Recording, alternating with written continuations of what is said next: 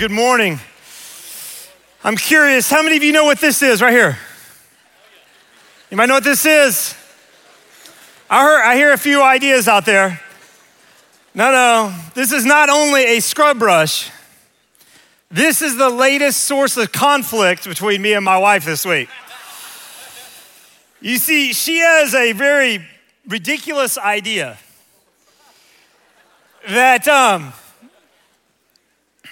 I don't think she's in this service, but she has a very ridiculous idea that this should go into the washing machine, or that'd be dishwasher every time you do the dishes. Every time. No, see, last night did the same thing and we didn't get off to a good start. I imagine the men in here would agree with me. Look, this is what you scrape with, okay? And then you just wash it off and then you put it down and then the dishwasher cleans the dishes. And we don't need to clean this every time, okay? She's even particular about how you load the dishwasher. What goes on top? What goes on bottom? I'm like, I just don't even care about that anymore, right? But I mean, we argue over that. What she needs to care about, okay? What she needs to care about is what I care really deeply about. Now, I hate these things. You don't even know what they are, but these are blooms from my crepe myrtle in the backyard. And I have 4 kids, and they go in and out of our back door often. And what inevitably happens is they track these stinking blooms into our house all the time, or the wind blows it in. And there's just something when you come home from work, right? And you're trying to relax, and you know you gotta do the dishes later, and you see these blooms all over your carpet. And by the way, 5 other people live with me, and I'm like, hey guys, I've been gone all day, and it's like y'all are just living like this all day long while I'm gone, right? It's like you don't even see them. Can anybody grab the vacuum and clean up the blooms? It drives me crazy. My wife's like, hey, it's more important to have clean dishes. And I'm like, maybe. I just don't think we're gonna die. Isn't it funny what we tend to argue over? I mean, if you stop and think about it, the last thing you got in a fight over, I mean, you look back now and just go, that was just silly. That was just downright stupid. Or how about this? Be honest, how many of you have been in an argument before and you get so far down the road and then you look at each other and you go, remind me. Like, what are we arguing about right now? Like, I need to know, what position am I supposed to take? I've literally been there before where I go, I think I forgot what we're arguing about. Truth be told, in this room, there's probably 2 extremes, and I know there's some people in the middle, but truth be told, there are some of us who love to argue about everything, right? I mean, candidly, that's a little bit of me. Often wrong, never in doubt, okay? Never in doubt. And then there's others of us who are on the other extreme, and candidly, we don't like to argue about anything. I mean, we just avoid conflict, we avoid arguing, we just don't want to get into it. When probably there's some things, hey, you know what? We should take a stand. Well, what about issues of faith? I mean, biblically speaking, are there some things that are worth contending for?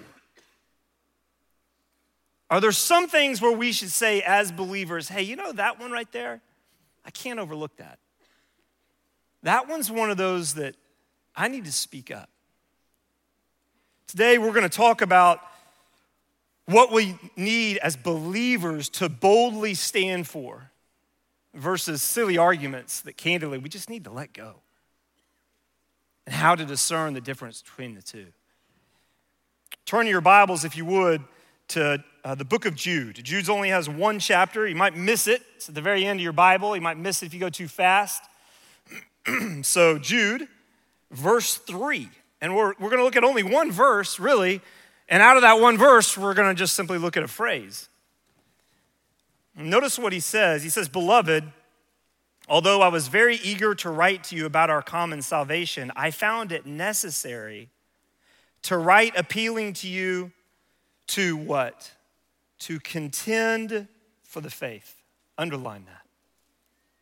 I found it necessary to write to you that you would contend for the faith. Quite literally, that you would wrestle. That you would stand for the faith that was once for all delivered to the saints. Well, inherently right here, Jude seems to be arguing, there's many passages of scripture which Paul and others will argue that, hey, there are some issues that where we need to be willing to contend for the faith. So we're going to answer this morning the question, what is the faith once for all delivered to the saints that we are to contend for? What is the faith that we're to contend for? What's he referring to? Why are we to contend for it? And how, just as importantly, how do we contend for it? Right? Is it through Facebook? Is it through Twitter? Do we send out texts? Like, how do we contend for the faith in a way that honors people and glorifies God? Now, quite candidly, this is one of those messages. There's times where I give messages that I'm like, all right, I'm ready, let's roll. Okay? It's straightforward. And then there's other messages I give and I go, okay, this is a very nuanced message. And I'm gonna ask you, hang with me here, okay? Because we're gonna talk about the essential beliefs of the Christian faith. And I wanna walk you through the difference between the essentials, the convictions, opinions, and questions. I'm gonna lay this out for you as clearly as I can. And I know there's gonna be room for confusion. And I wanna do my best to avoid that. But hang with me before you send me an email. Wait to the very end. And let's address each one of these questions because I think it's so important and vital for today. So what is the faith that we are to contend for? The faith that Jude is referring to refers to the essential beliefs of Christianity. The essential beliefs, or to use a church word, doctrines. The doctrines, the essential doctrines, the historic teachings of the Christian faith. Now, what you may not know, which is really pretty cool to see, is that from the time of the apostles, the beginning of the church, the original 12, if you look at 1 Corinthians 15, you're gonna see what scholars believe. Paul quotes a creed, a doctrine, a belief. And notice what he says. Now, he writes 1 Corinthians about 20 years after Christ's ascension. And in 1 Corinthians 15, verses 3 through 5, he says this, "For I delivered to you as of first importance," notice those words, first importance, "what I also had received." And notice what he says. What was of first importance to Paul? What was it that Christians in the early church were already quoting and believing to be true? That Christ died for our sins in accordance with the scriptures, that he was buried, that he was raised on the third day in accordance with the scriptures, and that he appeared to Cephas, then to the 12.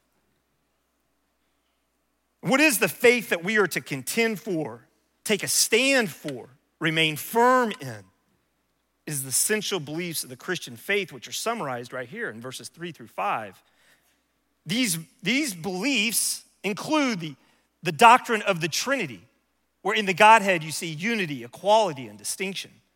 The depravity of man, our basic need, is because we're sinful people. We've rebelled against God. All of us have. And the wages of sin is death. We don't just experience a physical death, we experience a spiritual death. And there's nothing in and of ourselves that we can do to merit God's favor. Christians have always believed this. Since the time of Paul.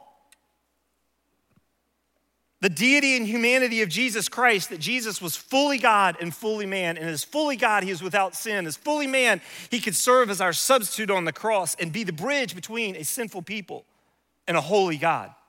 Salvation by grace through faith alone, that if you trust in what Christ did for you, you can be rightly related to God once again. Not based on what you do, but simply receiving the gift. and the belief that Jesus Christ not only died, but he rose again, validating all that he claimed, said, and did, that we serve a living God who defeated death. And finally, that he's coming back. Those are the essentials which have united believers throughout history. They are what could be summarized again as just simply, who is Jesus? What was he doing on the cross? And is he coming back?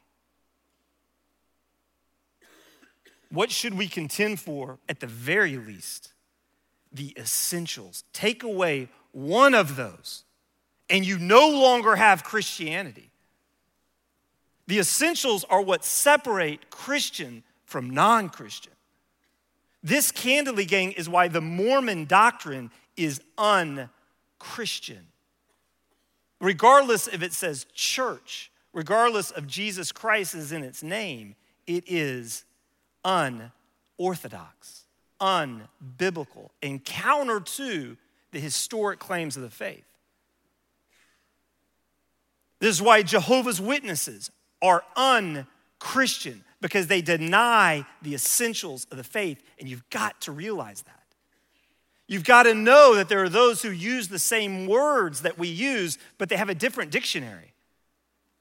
And when they speak of Jesus, they think of something different than we think of.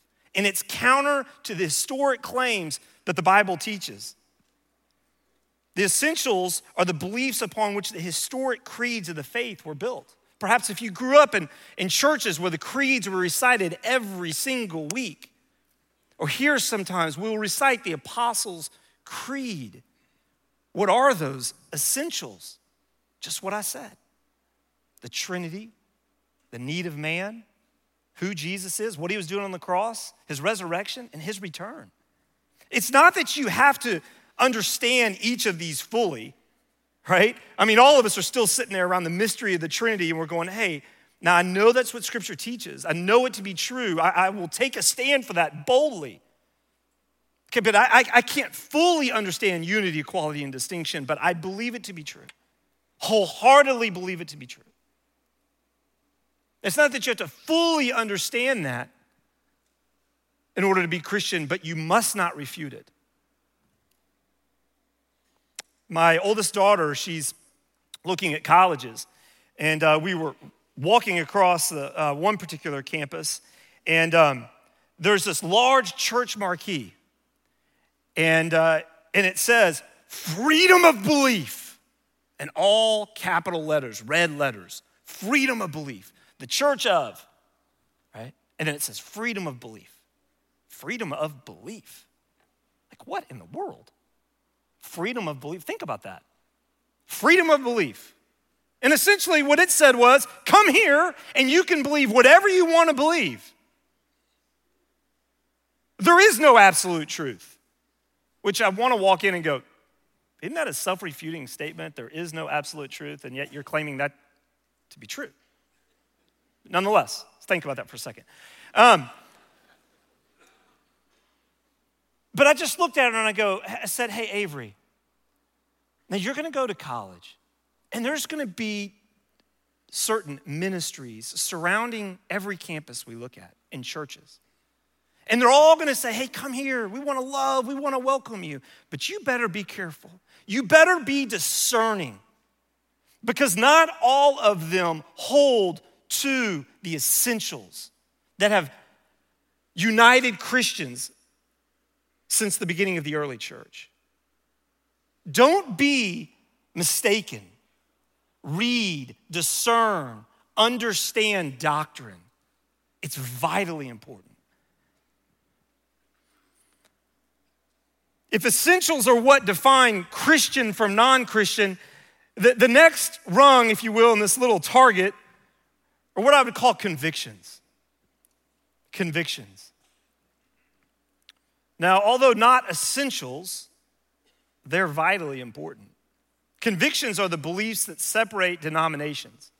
What's a denomination? It's a family of faith, a Baptist, a Presbyterian, an Episcopalian.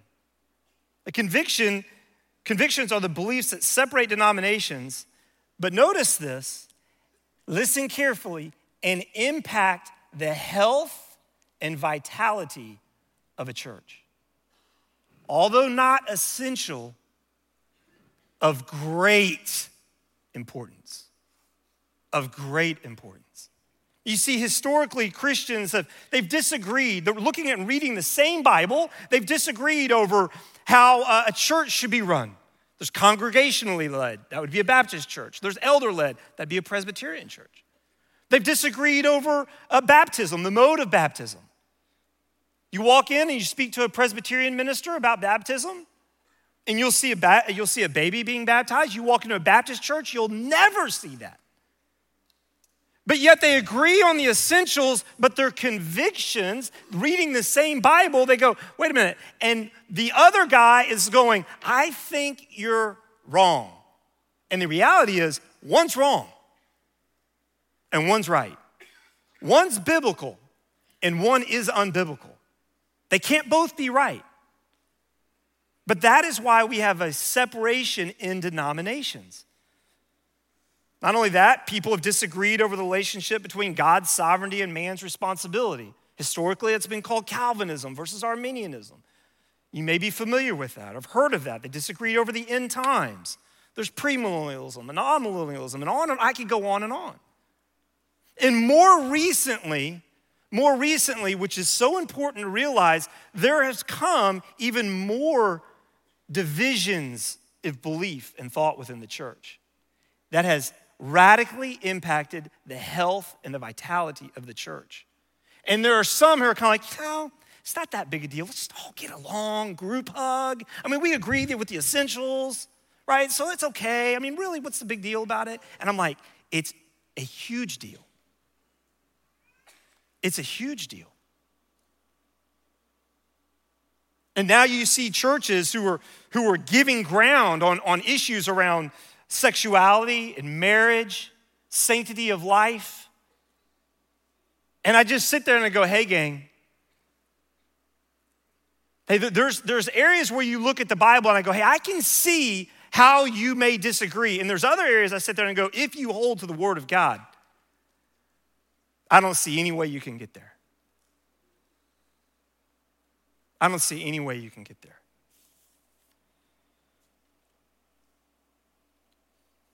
Again, although not considered essentials, these issues impact the vitality and the health of a church, and we cannot be glib and simply pass over these differences just in the effort so that we could all get along.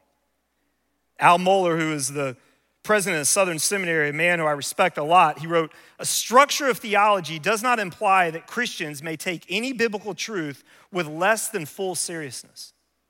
We are charged to embrace and to teach the comprehensive truthfulness of the Christian faith as revealed in the Holy Scriptures.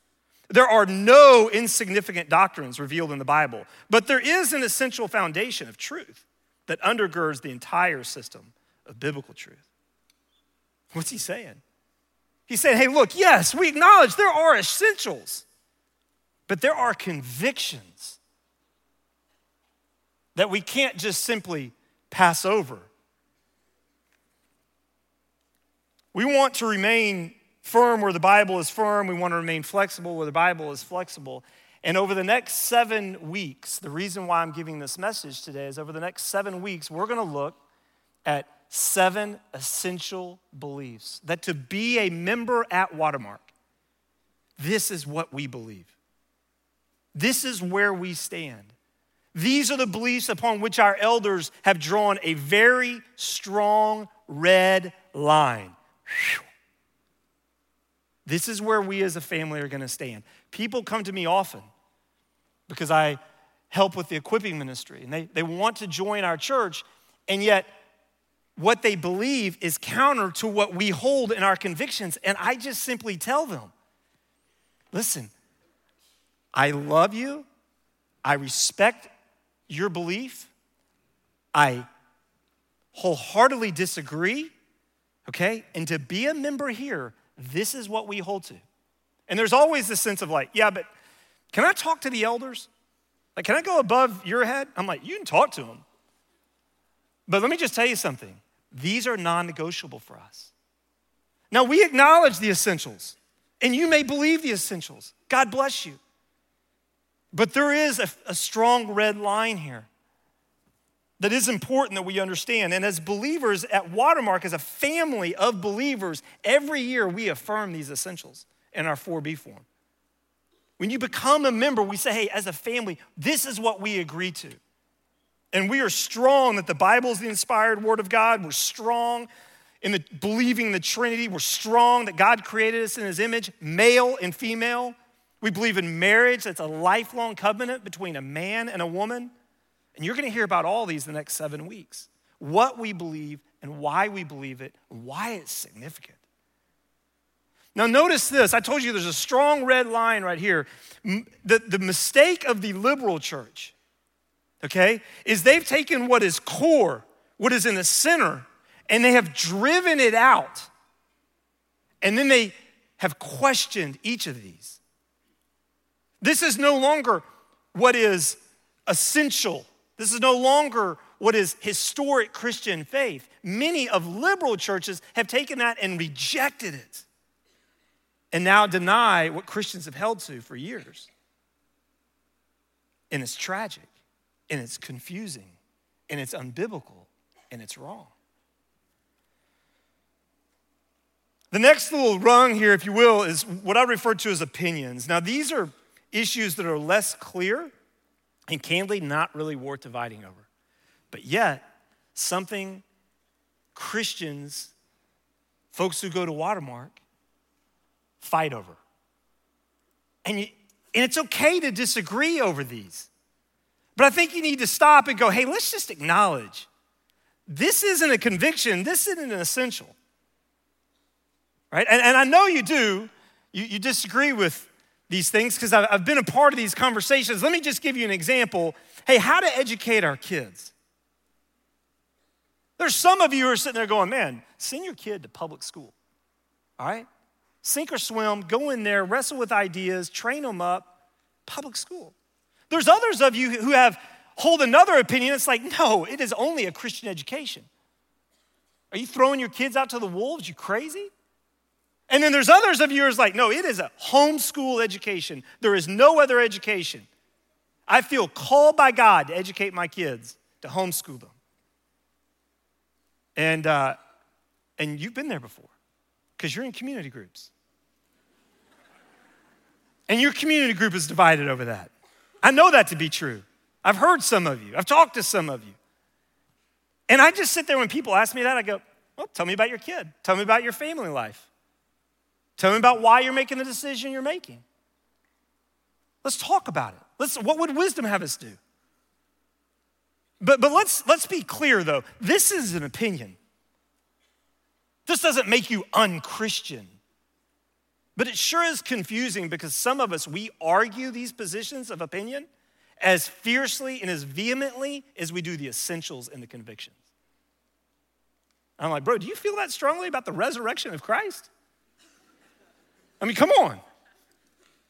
I mean, when was the last time you argued that strongly for the resurrection that you are right now about how you educate your kids?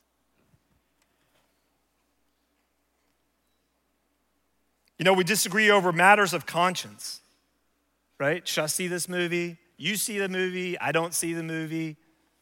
You have a glass of wine, I don't have a glass of wine. Then we're like, I don't know what to do, you know. There's differences of opinion. And where it gets even more muddied, candidly, is some people go, well, you're saying that's an opinion issue. No, I think that's a conviction issue. And some people go, no, that's a conviction issue. But you know what? It leads to good conversation. That's why this is helpful, a conversation to sit there and go, hey, where do you put this? Or who to vote for?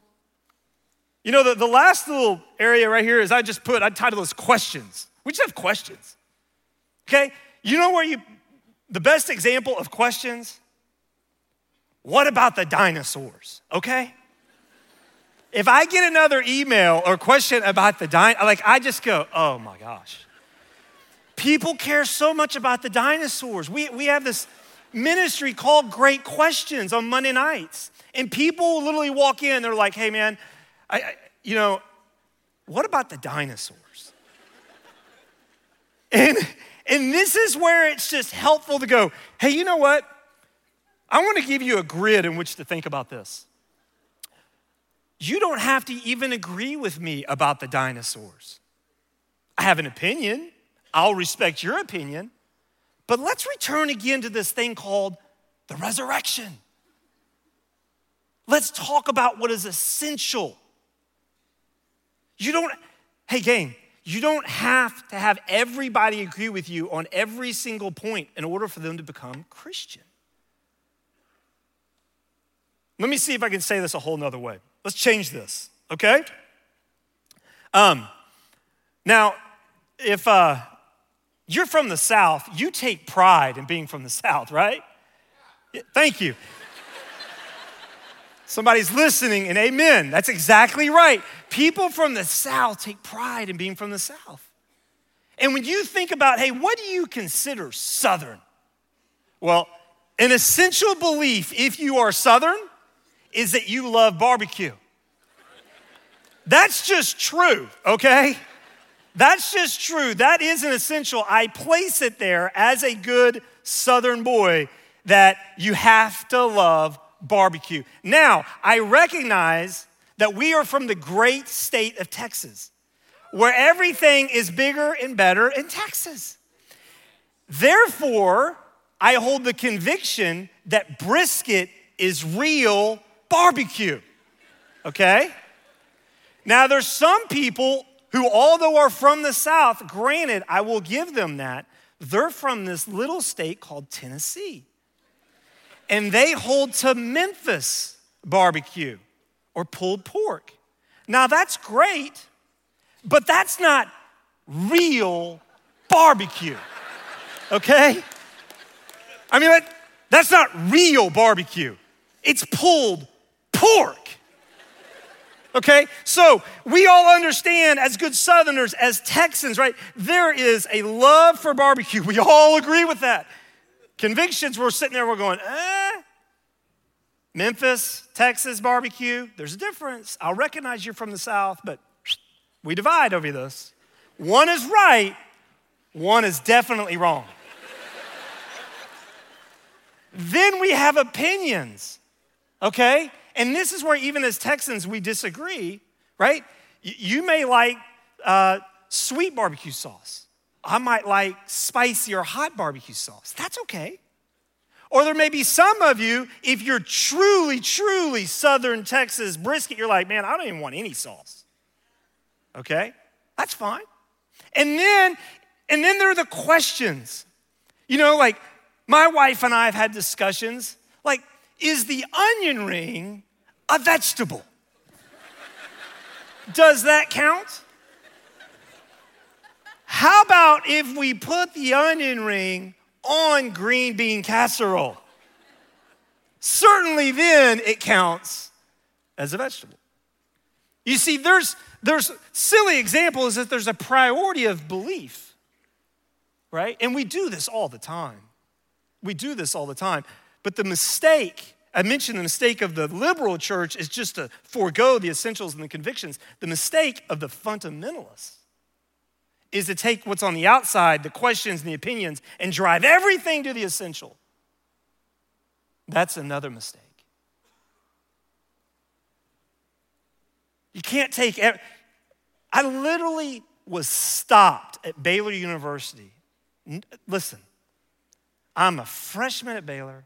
I'm on the top of a parking garage with about 20 people, convertible down, stereo blaring, country music, and a bunch of people, zero alcohol, and we're dancing. And no kidding, campus police comes and tells us, can't dance. Can't dance on this property. That's how long ago I went to Baylor. Now you can dance all you want. Bunch of liberals. No, I'm just kidding. But I just sit there and go, man, I can't believe it. Like, you know, of all the things I could call my mom about, hey, Mom, got in trouble with the police tonight. Oh, no. Yeah, I was caught dancing with a bunch of friends. Seems ridiculous. Why do we contend for the faith, gang? There's some things that we just need to be strong and stand for. And why should we stand for it so strongly? Why do we want to talk about the essentials? Why do we want to talk about our convictions and go, hey, on that one, I'm not moving? It's because doctrine protects us from error. Those convictions, those beliefs, they protect us from error. You see so many warnings in Scripture, right? I mean, 2 Timothy 4, what does he say? I charge you in the presence of God and of Christ Jesus, who is to judge the living and the dead. And by his appealing in his kingdom, preach the word. Be ready in season and out of season. Reprove, rebuke, and exhort. You see that? Some things are worth standing on. Reprove, rebuke, exhort. Take a stand. Contend for the faith. But do it with complete patience and teaching. For the time is coming when people will not endure sound teaching. But having itching ears, they will accumulate for themselves teachers to suit their own passions, and will turn away from listening to the truth and wander off into myths. We've got to teach doctrine. We've got to understand our faith. It's worth coming for the next 7 weeks to understand what we believe because it protects us from error. You see, the Bible tells us it's made up of 66 books. There's history books, there's poetical books, there's prophetical books, there's letters, there's gospels, apocalyptic books. But all 66 books, they tell one story. It's the story of reality. Hang with me, a little philosophical. It's the story of reality. It's not just a story about spirituality. It speaks to every area of our lives. This is why Proverbs starts by saying, hey, the beginning of wisdom is the fear of God. Get the God question right and everything else makes sense. The Bible helps us understand who we are, where we came from, why we are here, where we find meaning, where we're going. It teaches us that we're created in the image of God, that our sin is what is separated from him. That's the problem, but there is a solution and it's found in Christ. And everybody who trusts in him, they will find healing. They will one day be freed from the burden of sin. But see, the naturalist holds a very different point of view. The naturalist holds the viewpoint that, hey, we're not here because God created us in his image. We're here because of time plus matter plus chance. That's why we're here. What an erroneous belief. One's right and one's dead wrong. They believe the biggest problem is a lack of time, that we just haven't had the time to evolve. And solution is found through greater education, greater health care, and more time. And does history have a purpose? Is it going anywhere? What will happen after we die? There's nothing. That's the naturalist view. That is their belief. That is their doctrine. And if you don't understand what Scripture says, then you're going to fall error. You're going to fall prone to what it is that the Bible will go, that's simply dead wrong. One man I respect a lot, an author, John Stonestreet, he said this: ideas have consequences and bad ideas have victims. And that is true. You see, these aren't just some nebulous ideas that are out there, right, that have no impact. No, they have consequences, and bad ideas have victims. And gang, if you consider the naturalist world view, it has had devastating effects on our country in the sanctity of life, both in the womb and the elderly. Devastating effects. Why are we to contend for the faith? Because it protects us from error, number one, and it provides instruction for living, number two. It provides instruction for living. Theology matters, gang. Every one of you is a theologian. Every one of you makes theological decisions every single day. You have to understand that. Stop thinking of theology as what the professor at seminary does. No, you make theological decisions every day. Even the atheist makes a theological decision because he rejects God, which is a theological decision. How you spend your money is a theological decision. How you care for the sick is a theological decision. How you view your neighbor, whether you resolve conflict. Each of these are informed by what you believe about God. Belief drives behavior. Belief drives behavior. The goal is not just to make smarter sinners, right? We don't stand up here so we can all have just more intellectual understanding. Oh, that's what the Bible says. No, the Bible was written so that we would not just have an understanding of what's true, but that it would impact our hearts and our hands and everything in the way which we live. We're reading through the book of Romans right now, and in Romans 12, 1 through 2, familiar passage, Paul says, I appeal to you, therefore, brothers, by the mercies of God, to present your bodies as a living sacrifice, holy and acceptable to God, which is your spiritual worship. Do not be conformed to this world, but be transformed by the renewal of your mind, that by testing you may discern what the will of God is, what is good and acceptable and perfect. Notice this, Paul spends 11 chapters giving you belief before he ever addresses behavior. 11 chapters, because belief drives behavior. The reason why we have to understand doctrine and the essential beliefs and the convictions and why they are important, and we have to be discerning, is because belief drives behavior. If you really believe the Bible is the Word of God, if you really believe that, wouldn't you think you'd read it? If you believe that there's a God in heaven who loves you, who is all-powerful, all-knowing, and cares about you, don't you think you'd spend more time in prayer? If you believe that Jesus Christ is the only means of salvation, really believe that Jesus Christ is the only means of salvation, don't you think you would tell somebody? See, we don't have a discipline problem.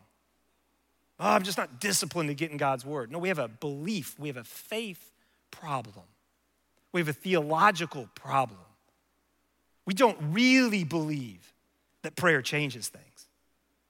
Not like we say we do. Now, we may sign the doctrinal statement. I believe it. But too many of us live by an accidental faith. We live by an accidental faith.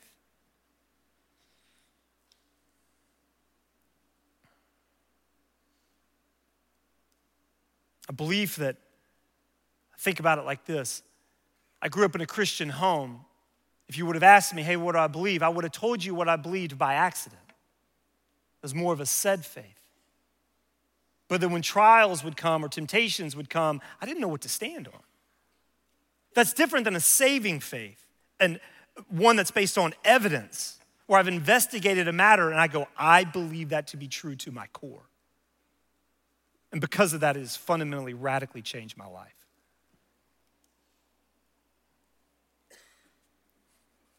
Third reason why we've got to study this, why we've got to be theologically discerning, is because doctrine promotes unity. It promotes unity. We've got to know as believers, as a family of faith at Watermark, hey, what do we believe and why? There's no way the elders of our church who are entrusted to lead our church can lead us effectively. Do you know that the Bible says, think about this, that they are going to give an account before God, before how they lead this church? Think about that responsibility. Stand before God and how they led this church. There's no way they can actually do that if you can just believe what you want to believe. No, we've got to have a unity of belief. We've got to look and search at the scriptures and go, hey, this is what the scriptures teach. This is what I'm standing on. Ephesians 4, 1 through 6, Paul says this, I therefore, a prisoner for the Lord, urge you to walk in a manner worthy of the calling to which you have been called, with all humility and gentleness, with patience, bearing with one another in love, eager to maintain the unity, circle that word, the unity of the Spirit in the bond of peace.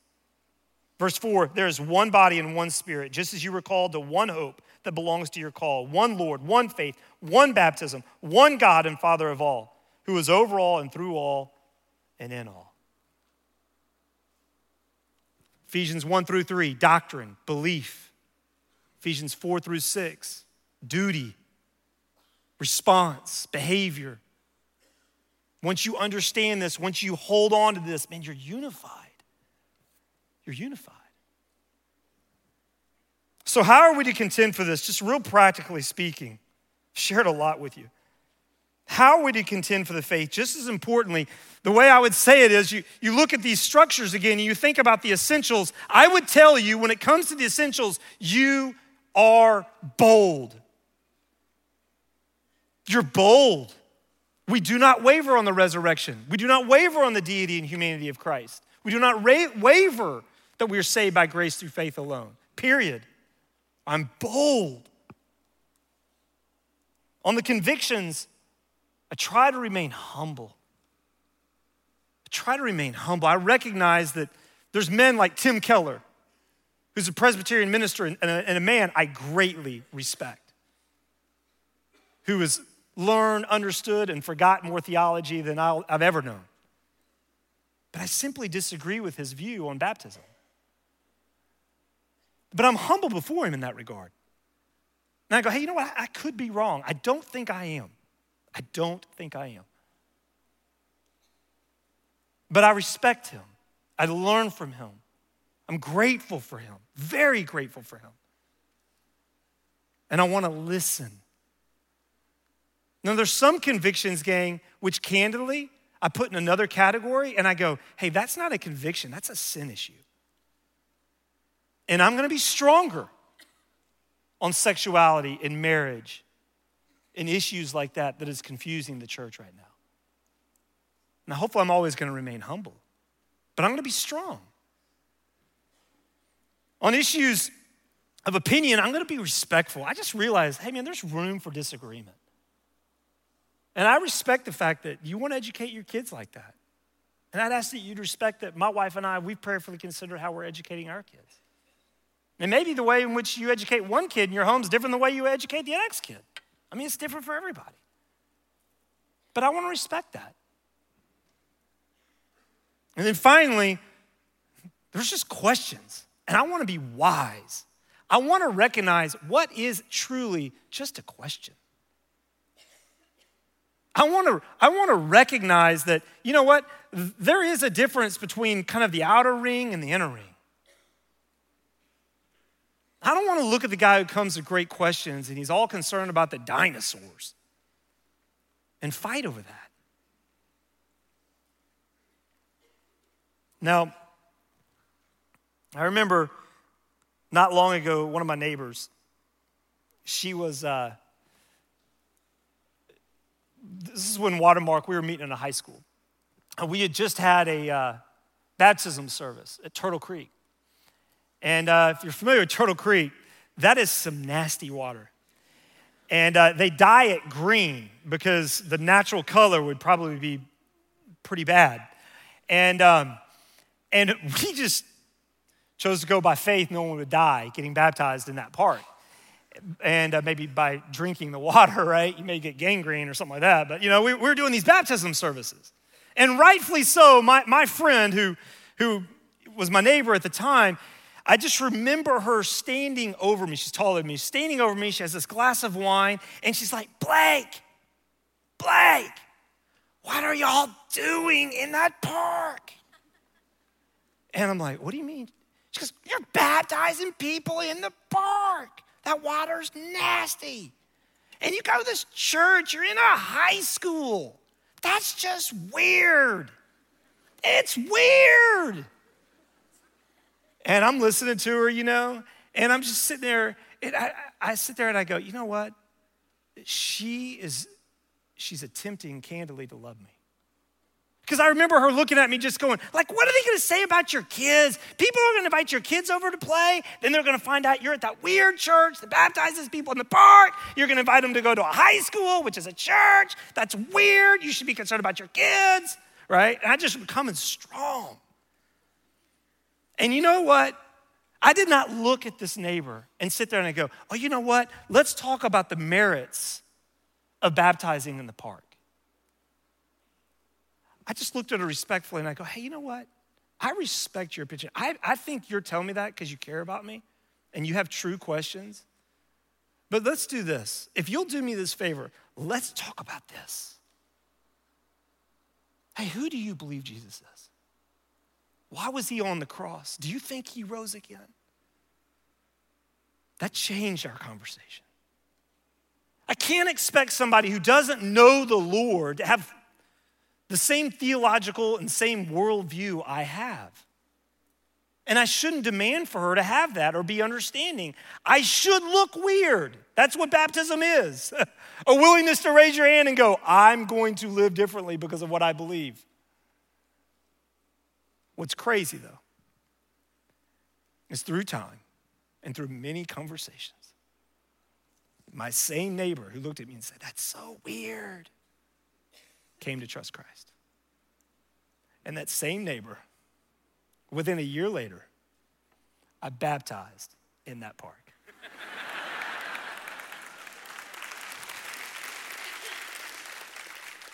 And I held her down just a little longer. And then I baptized her husband. And now her husband works on our staff.